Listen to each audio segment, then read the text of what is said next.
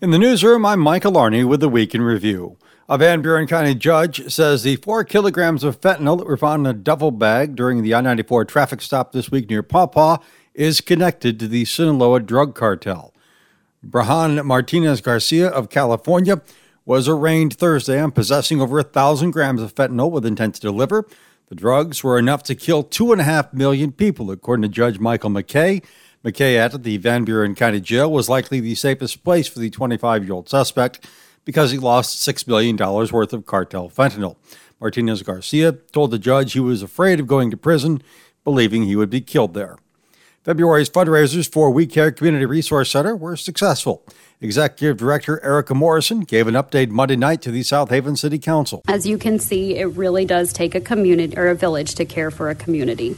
And because of everyone in this community that gave a penny or more, said a prayer, or planned an event, we were able to raise over $35,000 in the month of February. At the Island Sit, we did around $7,000. She says over 15 businesses partnered with We Care to raise money. Morrison gave thank yous to several of those, including Cozy FM and Paul Landecker, for the Island Sit.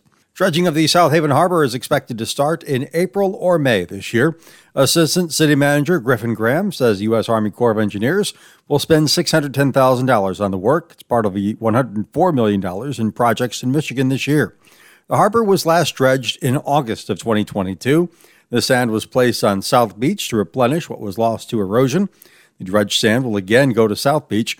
Army Corps will also be spending $1.6 million to dredge the St. Joseph Harbor and nearly $900,000 to dredge the harbor in Saugatuck.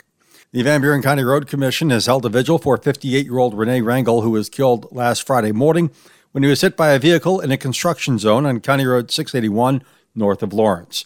His sister said he was an inspiration, while Road Commission Interim Director Linnea Rader says his dedicated work ethic made everyone around him happy. Renee was an amazing man.